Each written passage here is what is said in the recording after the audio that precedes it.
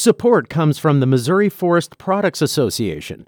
Missouri produces wood pallets, railroad ties, white oak barrels, hardwood floors, and more. Details on the variety of products made in the state are at choosewood.com. From St. Louis Public Radio, this is St. Louis on the Air. I'm Sarah Fensky. So we're not discriminating on gender. No one can get these treatments. This concept of gender dysphoria and whether it counts as a disability under the Americans with Disabilities Act. If you start a treatment, you can continue it. This is clearly a mental health issue. When we say daily living, it's my understanding that what we're really talking about is getting dressed, driving a car, going to work, feeding yourself. The one thing I have learned from getting to consult all of you every month is that it just comes down sometimes to the individual judge.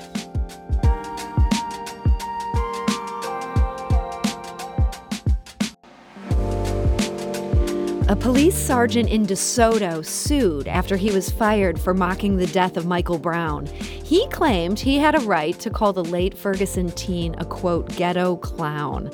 Is that covered by the First Amendment? And how about the University of Missouri? 2 transgendered teens are suing its healthcare system, saying it illegally discriminates against them by refusing to provide certain treatments. Could they have a case under federal law? These are big legal questions, and we're fortunate to have a panel of 3 top lawyers with us today to sort them out. Yes, today is our Legal Roundtable, and joining us now to dig into all the big legal issues facing the St. Louis area, Missouri, and beyond is Nicole Gorovsky. She's a former prosecutor in both state and federal court. She now practices at Jenkins & Kling PC. Nicole, welcome back. Thank you for having me. And we're also joined today by Arindam Carr. He's a shareholder at Polsinelli. He focuses on antitrust compliance, counseling, and government investigations. He also provides outside general counsel services to higher education institutions and emerging entities. He also regularly handles pro bono immigration matters. Arindam, we're so glad you're back with us today. Thank you. And finally, today making her Legal Roundtable debut is Patti Williams. She is an attorney and the founder of Lex Valorum. That's a St. Louis firm specializing in business law for entrepreneurs.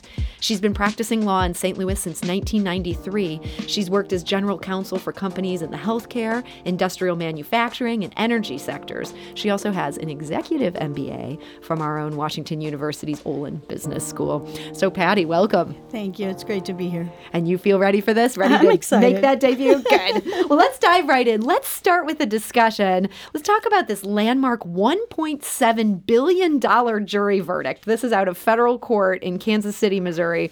Observers say this could upend the entire real estate industry. How big is this, Arindam? Well, anytime you get antitrust cases rarely go to trial. And when you get them and you get a verdict of this magnitude, it is significant. Under the antitrust laws, damages get trebled. So that $1.7 billion verdict is actually trebled if it goes through and survives appeal. So 3 times that amount. So it is a big deal in terms of a dollar amount. Yeah, and this is something that kind of touches into all of our lives. Many of us have bought a home or sold a home. What's sort of the core of this antitrust case here? Sure.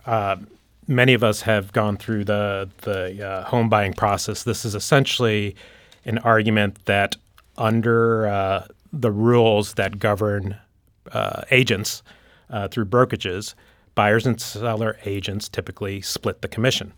And the argument under this case and what was at trial was that agreement that is mandated through the rules and regulations that agents have to follow requires them to split that commission. And the argument is it artificially inflates what that commission amount is, as opposed to a different system in which a buyer will pay its agent whatever it sees fit, and the seller will pay its agent whatever it sees fit.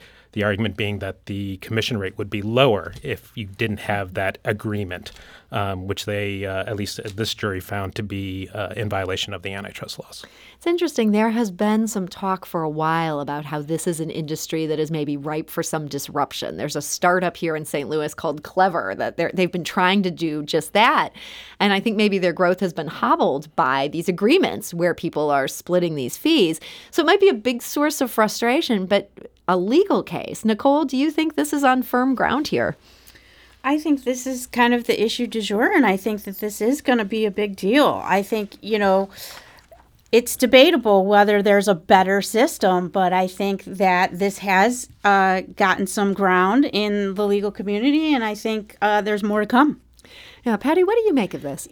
I think that it will make some changes, and it brings to mind that there are other industry trade groups that might have similar arrangements that they might want to evaluate.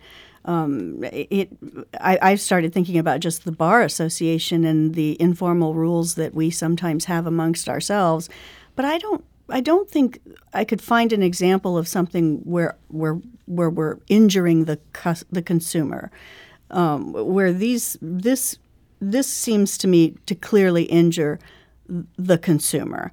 And you get into a situation where without changes, I think what you would find is that buyers are no longer able to find agents. Mm-hmm. There becomes a difficulty for the buyer, and then you have buyers at the mercy of the selling agent. So, I feel like we need both buyer and seller agents to keep things fair. And when a trade association or an industry starts to make rules that benefits itself, they should always pause to think, is this an antitrust violation? Arindam, it feels like antitrust has been a hot area of law lately. And I know that, you've joked about how antitrust is not a hot or sexy area of the law, but this is something that President Biden's administration has been interested in, that they feel like companies can't be out there colluding. And yet it's not just any collusion. It has to be something that ends up affecting the consumer. That's the heart of it?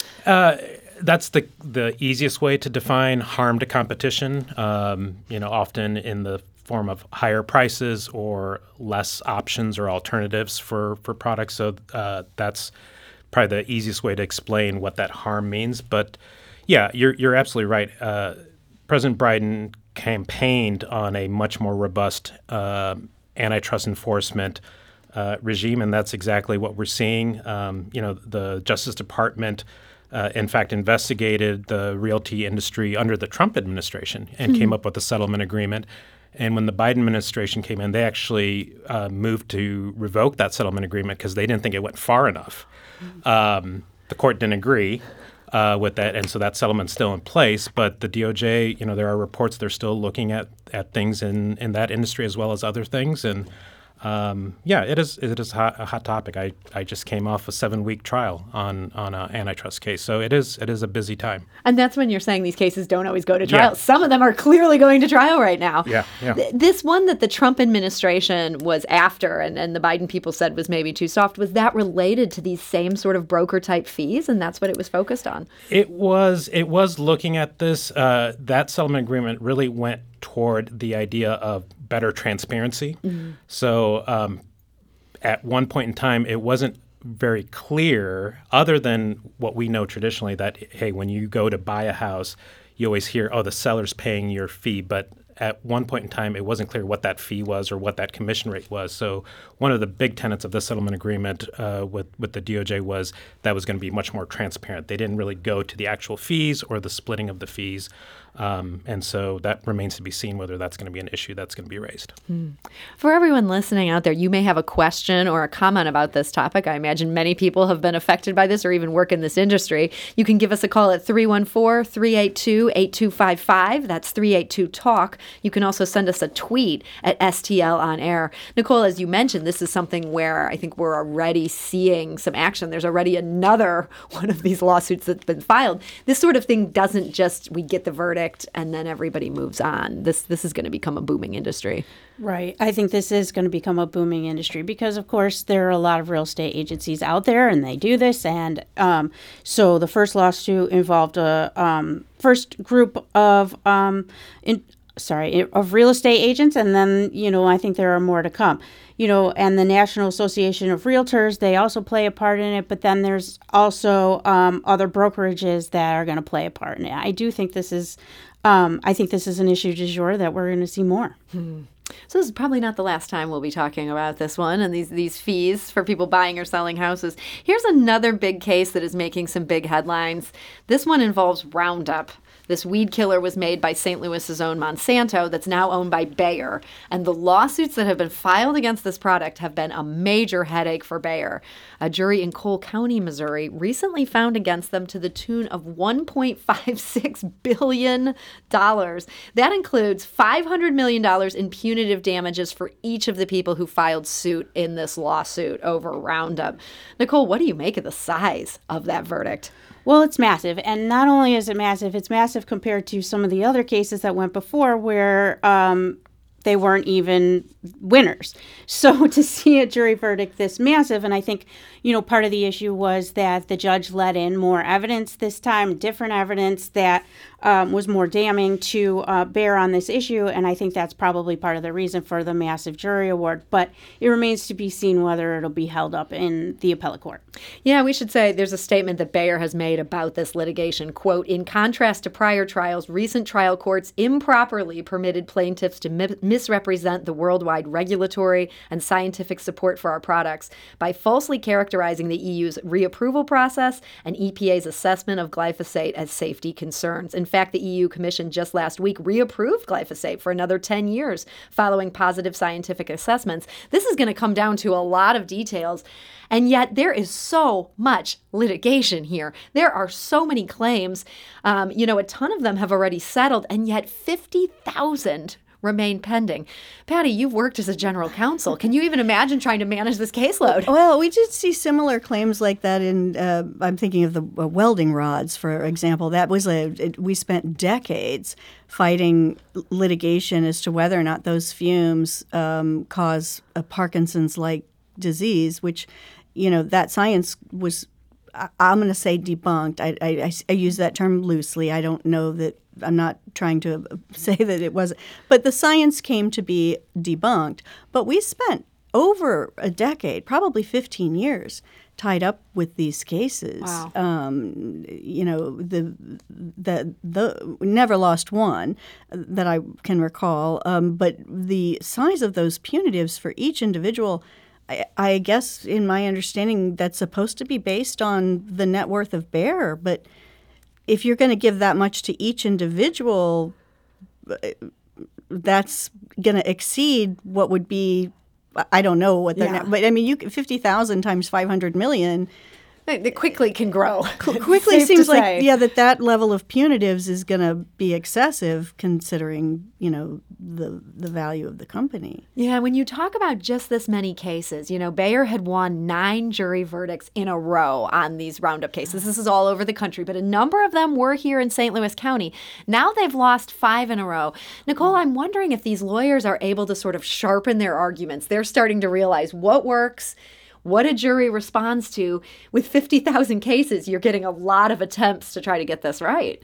I think that's part of it. I also think that another part of it is the different judges. And so a different judge is going to let in, for example, the evidence that you were just talking about. And when that evidence comes in, it's a lot more damning. So, if they're able to show that the European Union said that this stuff was dangerous, and then in a different trial, they're not allowed to say that, that's a huge effect on the jury. And so I think that's why you're seeing, in large part, the different verdicts here. And different judges have the right to make those different evidentiary decisions. I can't imagine trying to be a judge sorting through. I mean, this is one of the most hotly contested issues. Scientists, this seems like a nightmare for a judge who'd be in this case. And then there's going to be other judges reviewing what they've done. That's right. And like I said, each judge is his or her own gatekeeper for the evidence in the trial. We do need to take a quick break, but when we come back here, we'll talk about the University of Missouri and a lawsuit that accuses it of discriminating against transgender youth. This is St. Louis on the Air on St. Louis Public Radio.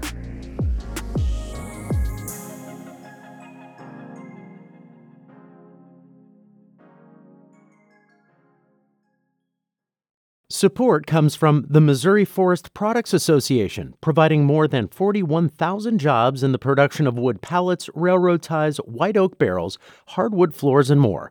Details at choosewood.com.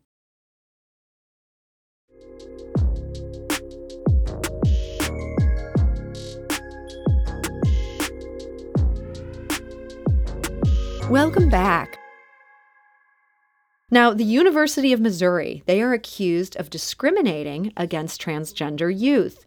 But they're not accused of treating them differently in the classroom or in the workplace. Instead, the University of Missouri health system is being sued for no longer providing a certain type of medical treatment. This seems like an unusual sort of lawsuit. Patti, what's the heart of the argument here? Well, I think that I don't think they're likely to prevail.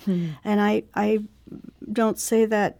The reason I say that is because MU Health doesn't provide abortions. I mean, you can't. There are some of them. Some hospital systems refuse to provide vasectomies.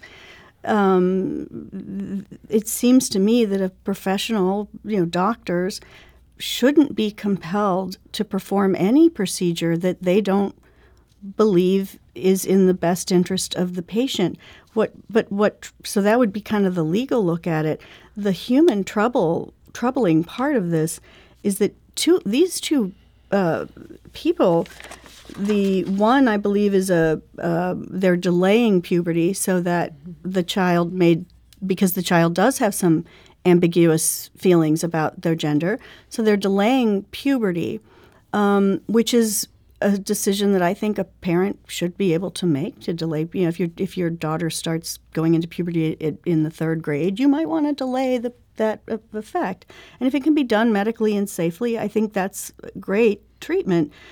But if this patient doesn't get that treatment, they are going to instantly, revert. Yeah. Not instantly, but they will start to revert, which seems like a tremendous harm to the patient. Although then I've gone back and forth on that, because then the patient should just go to a facility that does offer the treatment.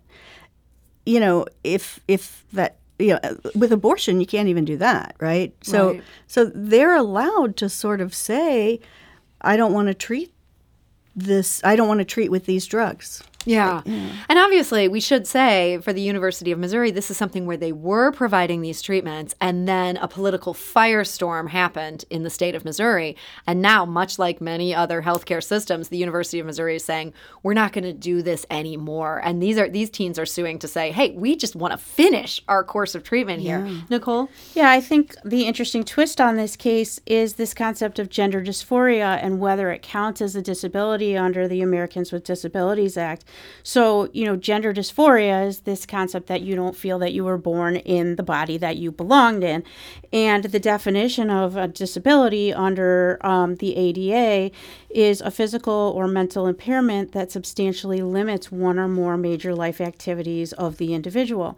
So if gender dysphoria fits under this definition, then we have some issues, right? Because the Affordable Care Act prohibits discrimination on the grounds of sex or disability. We have all kinds of protections for various disabilities. So some of the legislation in this area has really put these hospitals in a bind. They can't go one way, they can't go the other way.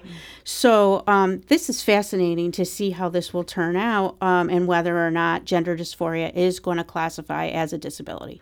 Yeah, and it's interesting because they are getting federal funding because of the Affordable Care Act. Does that mean now they've got to follow the Americans with Disability Act? That is triggered here. Yeah, no, I think as Nicole noted, these systems are being put in a real tough spot with the federal law versus the state laws on these issues. And so whether you follow the ACA or the Rehabilitation Act versus the state law is a big issue. The other, I think, two pieces that are really interesting, no surprise, this is not the first and only case on this issue. Oklahoma, Arkansas, several other states have similar state laws that are now banning these types of procedures and these types of treatments, and there are challenges going up and down the circuits as well as the state courts. But what's really interesting, they're all uniformly really relying on the Dobbs opinion and expanding that to utilize that, hey, this is now we have the Supreme Court ruling on these issues, and we're going to extend this now to issues relating to transgender rights, if you will. And that's one piece. And the other one that's really interesting, especially on this case, there is a grandfather exception under the state law that if you start a treatment, you can continue it. And as I understand, at least one of the minors in this case had started treatment. And so that's the other issue that I think is interesting to see what will happen, why they didn't take that exception to continue the treatment there. Yeah, so state law would allow University of Missouri to keep doing it for these kids. Yeah. They've maybe taken a more cautious path of saying, we don't want to be in the path of these state legislators. Right. We're just going to, let's let these kids loose. Those conservative lawyers. Well, not funny how that works. And it does seem to me like the Affordable Care Act could be expanded or amended to protect this, but I think that as soon as if we protect the transgender medical processes, which I think we should, we ought to also require insurance companies to cover infertility treatments. I mean, that's another real, life-affecting thing. Do you think there could be an argument under the Americans with Disabilities Act that would open the door to say they have to cover that? Well, I would try to make the stretch. I mean, to Americans, if it interferes with your daily living, I don't know that not being able to get pregnant interferes with your daily living. Or, and when we say daily living, it's my understanding that what we're really talking about is getting dressed, driving a car, going to work, feeding yourself. If that's all we're talking about, then I don't know that we could use it to expand to transgender or infertility. I mean, I don't have an opinion. I don't know the right answer. I just see all these questions. That would be triggered by this. Arindam, you mentioned there were all these challenges that are being filed to this type of state law. Are you seeing others that rely upon the American Disabilities Act? That's how they're trying to push it? I believe this is actually, and don't hold me to it because I haven't read all the other cases, but I think this might be a novel approach to addressing this issue that I have not seen. Typically, in some of the other cases that are slightly ahead of where we are in Missouri procedurally, it's a lot of equal protection type claims, general discrimination, sexual discrimination, and those have not been successful, I think, as Patti sort of alluded to, because unfortunately, the transgender community is not considered a protected class right now. There's not a clear basis to have a higher level of scrutiny for laws that impact them. That's been a challenge. And the way the states have been really arguing this is that we're not discriminating on sex, as they call it, because we're not letting people who were born as boys or girls to get access to the treatment. So we're not discriminating on gender. No one can get these treatments. So that's been the linchpin of some of the difficulties of why the law has continued in Oklahoma and Arkansas and some of the other states where they've been really kind of following this game plan, if you will, of restricting these rights. Yeah, I think that's why this is such a novel approach, and I think it has a path.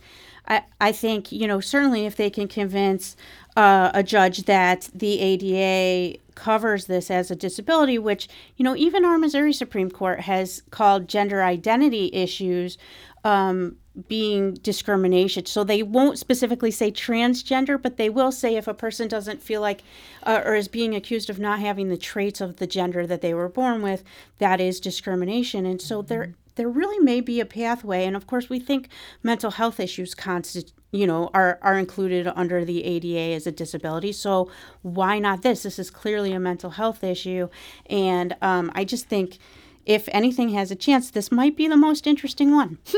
It's interesting that they would try it in Missouri, and I imagine you'd obviously have to look for a red state that's passing these kind of laws, but at the same time, are Missouri judges going to be receptive to this?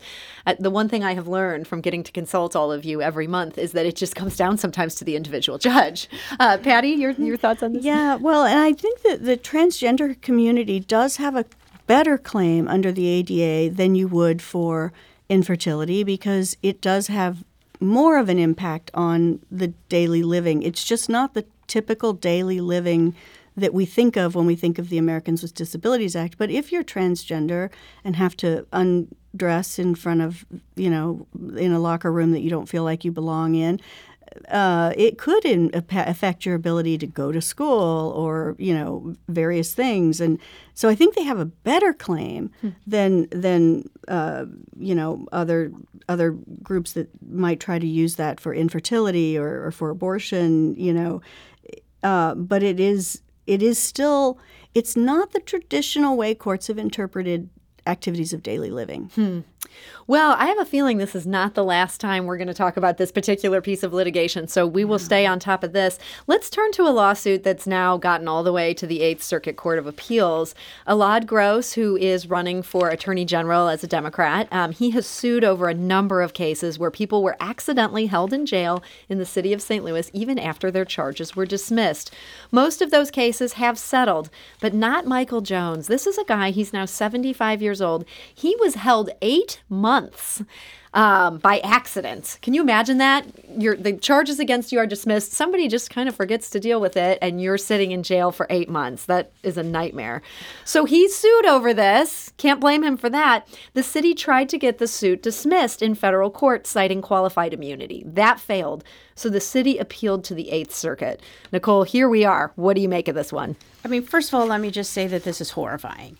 I mean, when I was a prosecutor, if I ever had somebody in the jail who didn't belong there, even for a minute, I was horrified, right? So this is absolutely horrendous. But when we're talking about the qualified immunity issue, I think some people have an issue with it because we know that the mayor ran on, having transparency and not having these issues be something to hide behind. But of course, now here we are, and they're bringing it up. And so they're trying to say that they have qualified immunity. The thing is, in this particular case, it may not matter because you can overcome qualified immunity by gross negligence. And this, to me, is a great example of gross negligence. I mean, this is an unreasonable risk of harm to another person. This meets that standard. The question is whether we think that the city should actually be bringing up the qualified immunity issue at all. Yeah, and to take this to the Eighth Circuit, not just to, lose on the trial level, but to try to continue to pursue this. I think there are some critics of the mayoral administration who would say, hey, you're not in favor of hiding behind, we can't be sued for this, that this is maybe at odds with some of the public positions she's taken. Yet at the same time, the city also has to sort of protect our assets as taxpayers. Arindam, do you have thoughts on this one? I think you're spot on there in the sense that there is the political argument and the belief, and then the legal duties and obligations of a city to not waive arguments that they ought to be bringing in these types of cases. And I think all of the prior cases similar to this have settled from that particular center, and so my suspicion is this will settle, but because they don't want a bad precedent on qualified immunity. But this is something that kind of fuels the fire of should qualified immunity exist for police officers and prison personnel. I think the annual bringing up of the Qualified Immunity Act in Congress is rolling through again. So, these are some of those issues when you have things. But I think, as Nicole said, I think there's some things here that will probably get past the qualified immunity issue. Yeah, it's interesting to me that there are so many different things I could sue over, and I would be able to just bring that claim and we could fight it out in front of a jury. And yet if somebody imprisons me for 8 months when I shouldn't be imprisoned, that potentially I can't sue over that just because they're the government. Coming in as a layman, this shocks the ordinary person. Yeah. Patti, this whole doctrine of qualified immunity, this is something we've frequently talked about on this show, and I know there's a lot of strong feelings for and against. This gross negligence standard, this seems like this would apply here. It does seem like it would apply here. I was also wondering about the public defender. Once they're, does the person have no representation after the case is dismissed? I mean, should his own lawyer have gotten him out? Yeah, or do they just not even get access to a public defender because the public defender's done their job, right? Case dismissed. And is that just the missing step in this process? How did this happen? That is a great question. I know that is what the Eighth Circuit was asking. How did this happen? How did this keep happening? And I should say, Alad Gross has told the Riverfront Times this was happening. He had at least 7 clients this happened to, although not for 8 months, but that it has not been happening in recent years. So that's the happy ending I guess we can look for. For whatever reason, this problem continued to happen. I don't think we have to worry about it happening right now. Well, and they also finally closed the workhouse. So now they only have one jail to manage. That helps, right? I do think it did come up of whose responsibility was it to inform the jail that this person should be released. And I think in certain situations it was the prosecutor, and other situations it was the court. And I think they got bogged down into the back and forth, whose responsibility was this. The bottom line is it does not matter. This person cannot have that happen to them. Yeah. Somebody should write this man a check. Yes. My thoughts on the matter. So here's another case in the city that also involves the criminal justice system. Gabriel Gore is now in charge of the St. Louis Circuit Attorney's Office. By all accounts, seems like he has been a huge improvement over Kim Gardner. But one family of a murder victim recently detailed to the Riverfront Times just a litany of sadness. This case went on for 6 years after their loved one was murdered. And there was time after time where they were not informed about what was going on. They found out about things too late. They weren't told that the jury was back.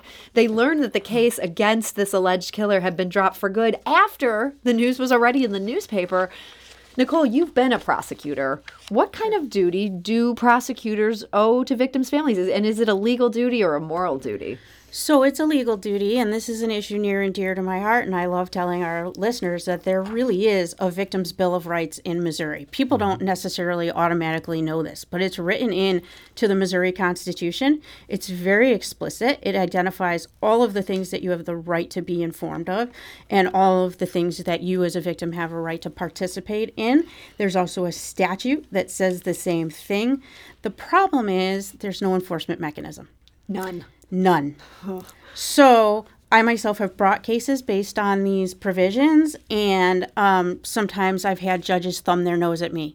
Other judges take it very seriously. I think we maybe need an enforcement provision. If we thought highly enough to put this in our Constitution, I think it's a big deal. And I think, at the very least, victims should be informed that they have these rights and that they can bring them up.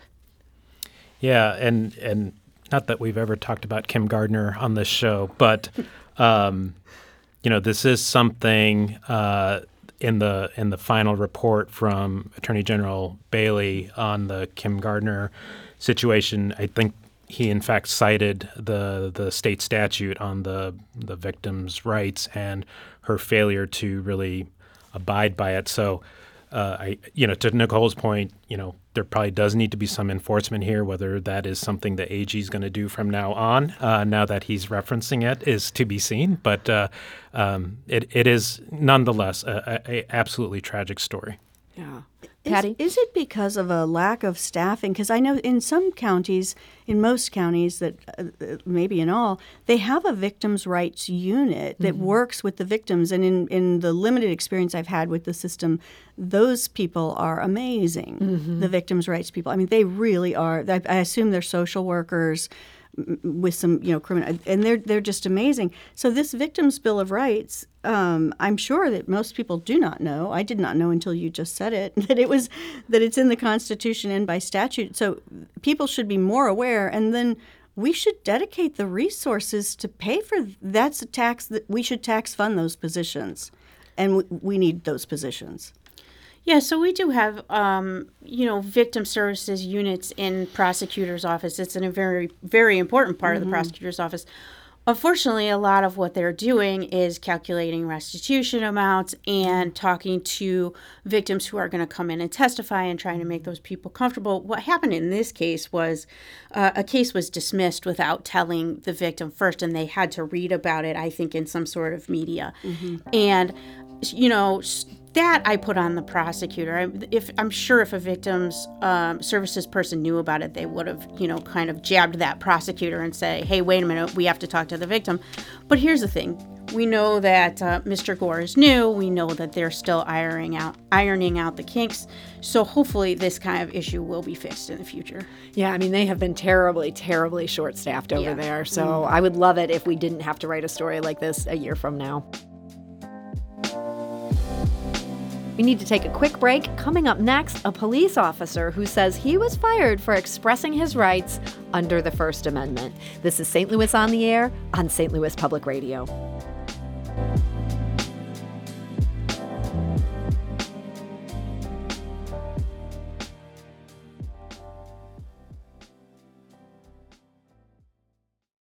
Support comes from the Missouri Forest Products Association, committed to conservation and careful management of the state's forests to make them more resilient and better habitats for wildlife. ChooseWood.com.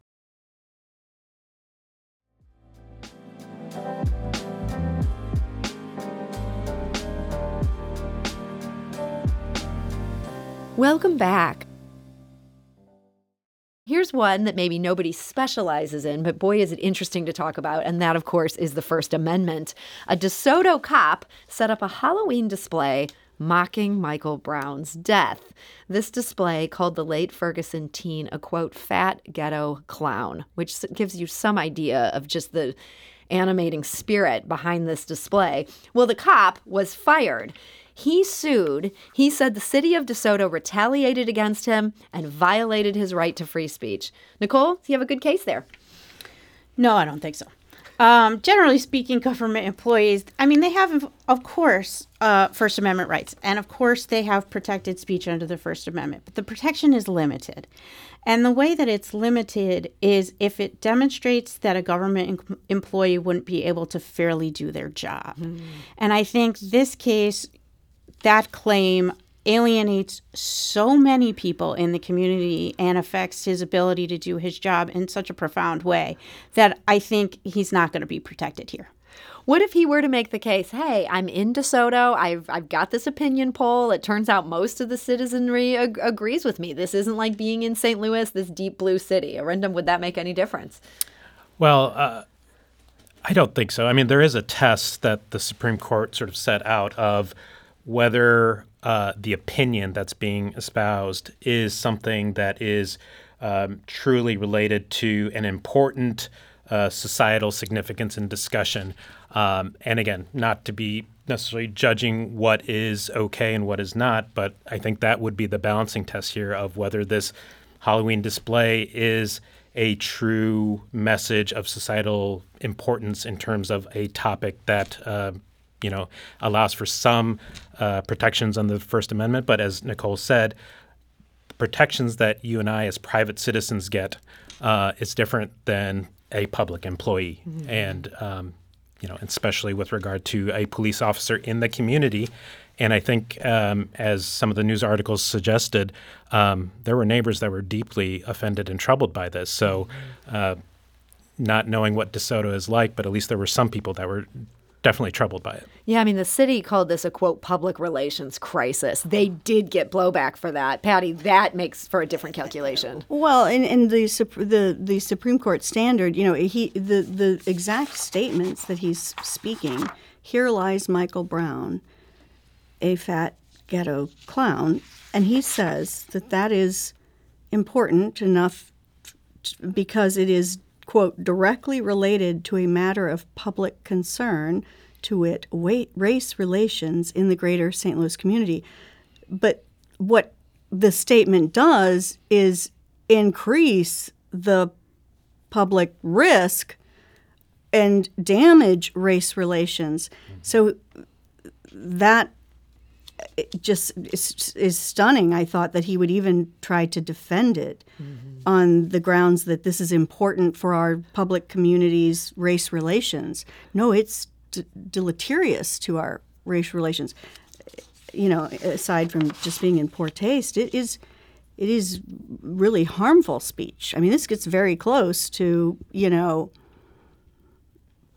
calling a group of people vermin.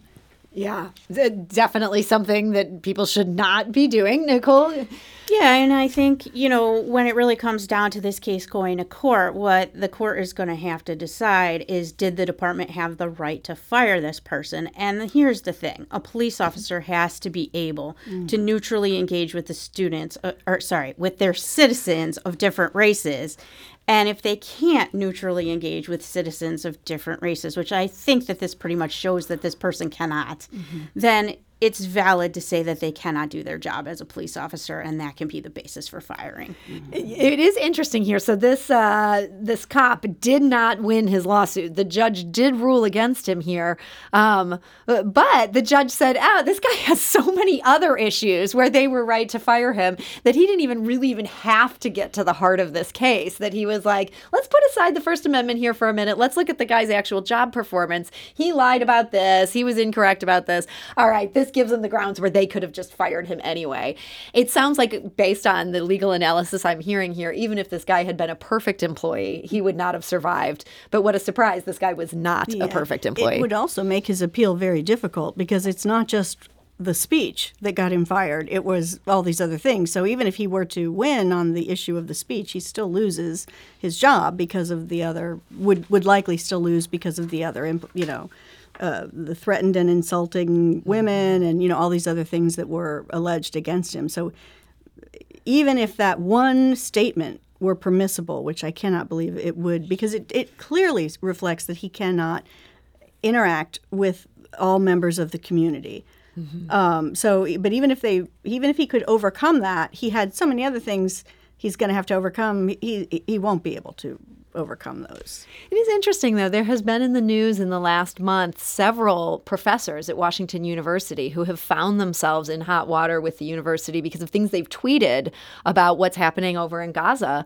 And I hear a lot of people say, what about their First Amendment rights? And it's, Wash U is not, they are not the city of DeSoto. This is not a government agency. That's right. There's different rights that apply in different cases. But for this cop, he might have had a First Amendment claim had he only said something that was slightly less objectionable. Fair summary? Or a different employer, a private employer, might be a slightly different scenario. Yeah. And far less objectionable, not slightly. Far less. That's fair. That's fair. All right. So last month we discussed a trademark infringement case that the makers of Mission Tortillas made against Mission Taco Joint. Well, that case quietly settled in recent weeks. We still have Mission Taco Joint. I was there the other night. They're still using that branding. Not sure what to read into that, but it seems like good news for Mission Taco Joint. Now we've got another trademark infringement case. The local chain of thrift stores called Found by the Pound has sued Found. That's a new shop at City Foundry. They're also alleging trademark infringement. From what I can tell, though, Found by the Pound did not actually register a trademark. Patti, could they possibly have a case here? No, absolutely. You don't have to register a trademark. You have instant rights the minute you begin, common law rights, the minute you begin using it in commerce.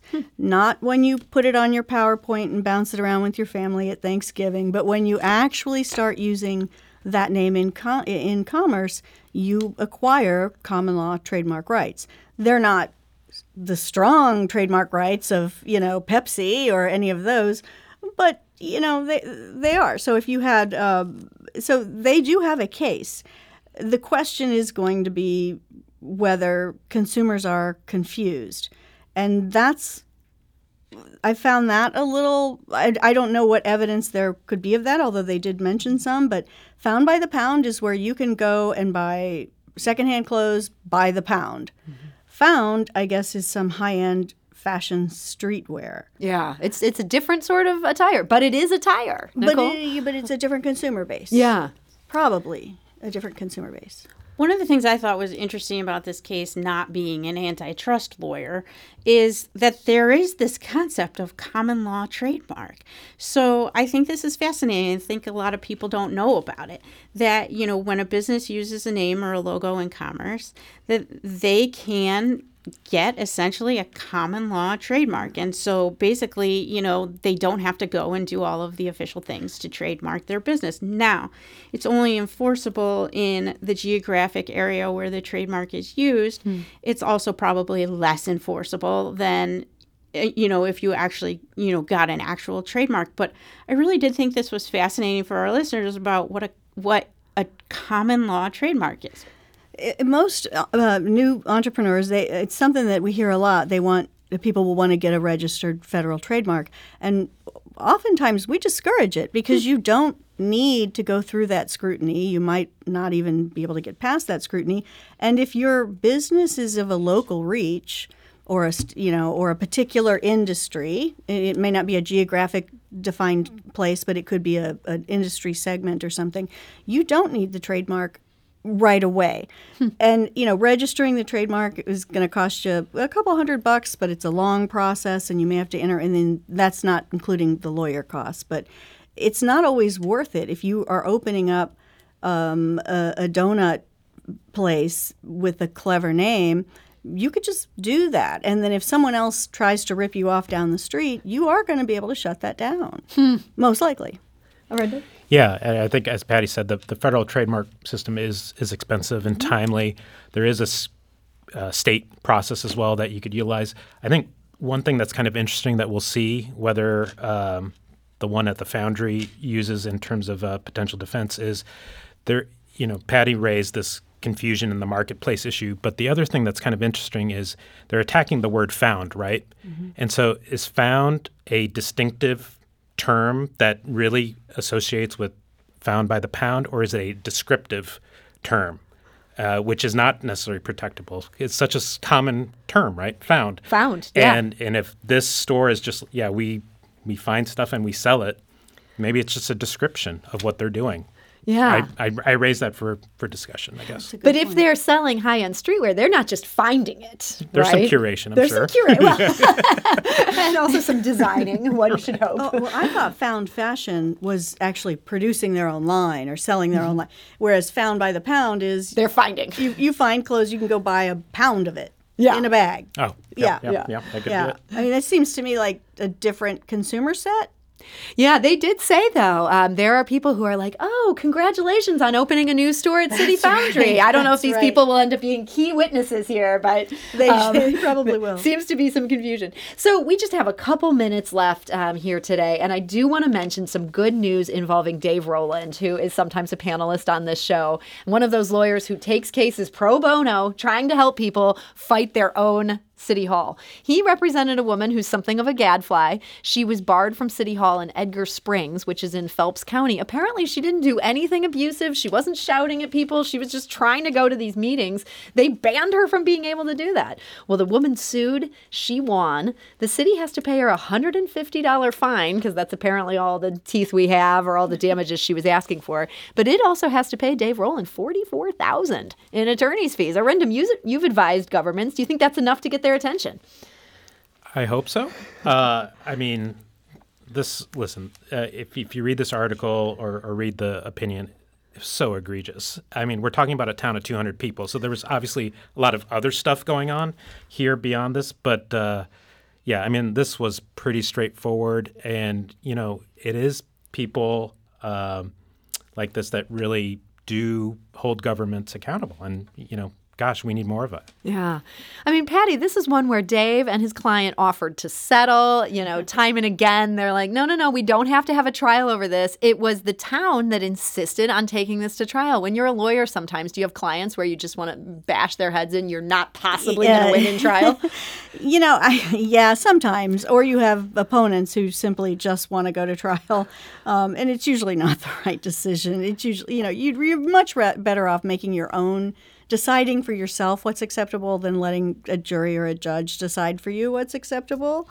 But this problem, it did remind me of, and I have forgotten the gentleman's last name, but our Kirkwood cookie, that gentleman, he was a gadfly. And I think they did get an order restraining him or something. That is so vastly different from just someone who is constantly saying, hey, you didn't pave my road right or something. Mm-hmm. So there's always that gray kind of area. And what this case, I think, was very clearly not gray. Yeah. And the cookie case was very clearly not gray. This was someone who ended up turning violent against city officials. Sure, yeah, and went on a mass shooting spree. Yeah. But so there's like those are the two ends of the spectrum, and they're kind of easy to decide there. But in the middle, it could get really could get really complicated. It can get complicated. That is so true. Well, thank God. It does sound like Dave was on the side of the angels on this one and won that case. We're very happy for him. Patti Williams, we're happy for you. You have survived your first Legal Roundtable. I want to thank you for joining us. It's delightful. Thank you. And Patti is the founder of Lex Valorum. We're also, we were joined today by Nicole Gorovsky of Jenkins & Kling. Nicole, thank you. Thank you. And Arindam Kaur, a shareholder at Polsinelli. Thank you for joining us. Thank you.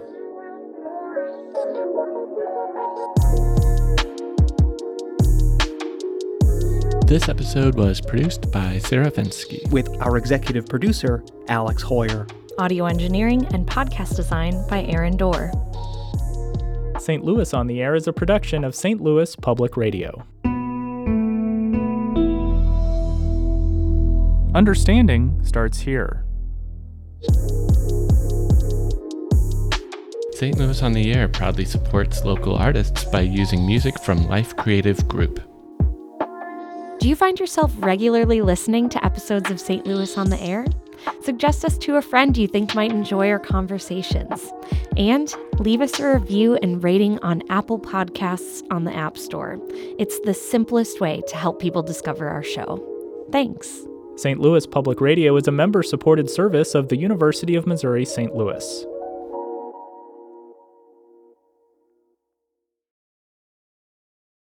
Support comes from the Missouri Forest Products Association, committed to conservation and careful management of the state's forests to make them more resilient and better habitats for wildlife.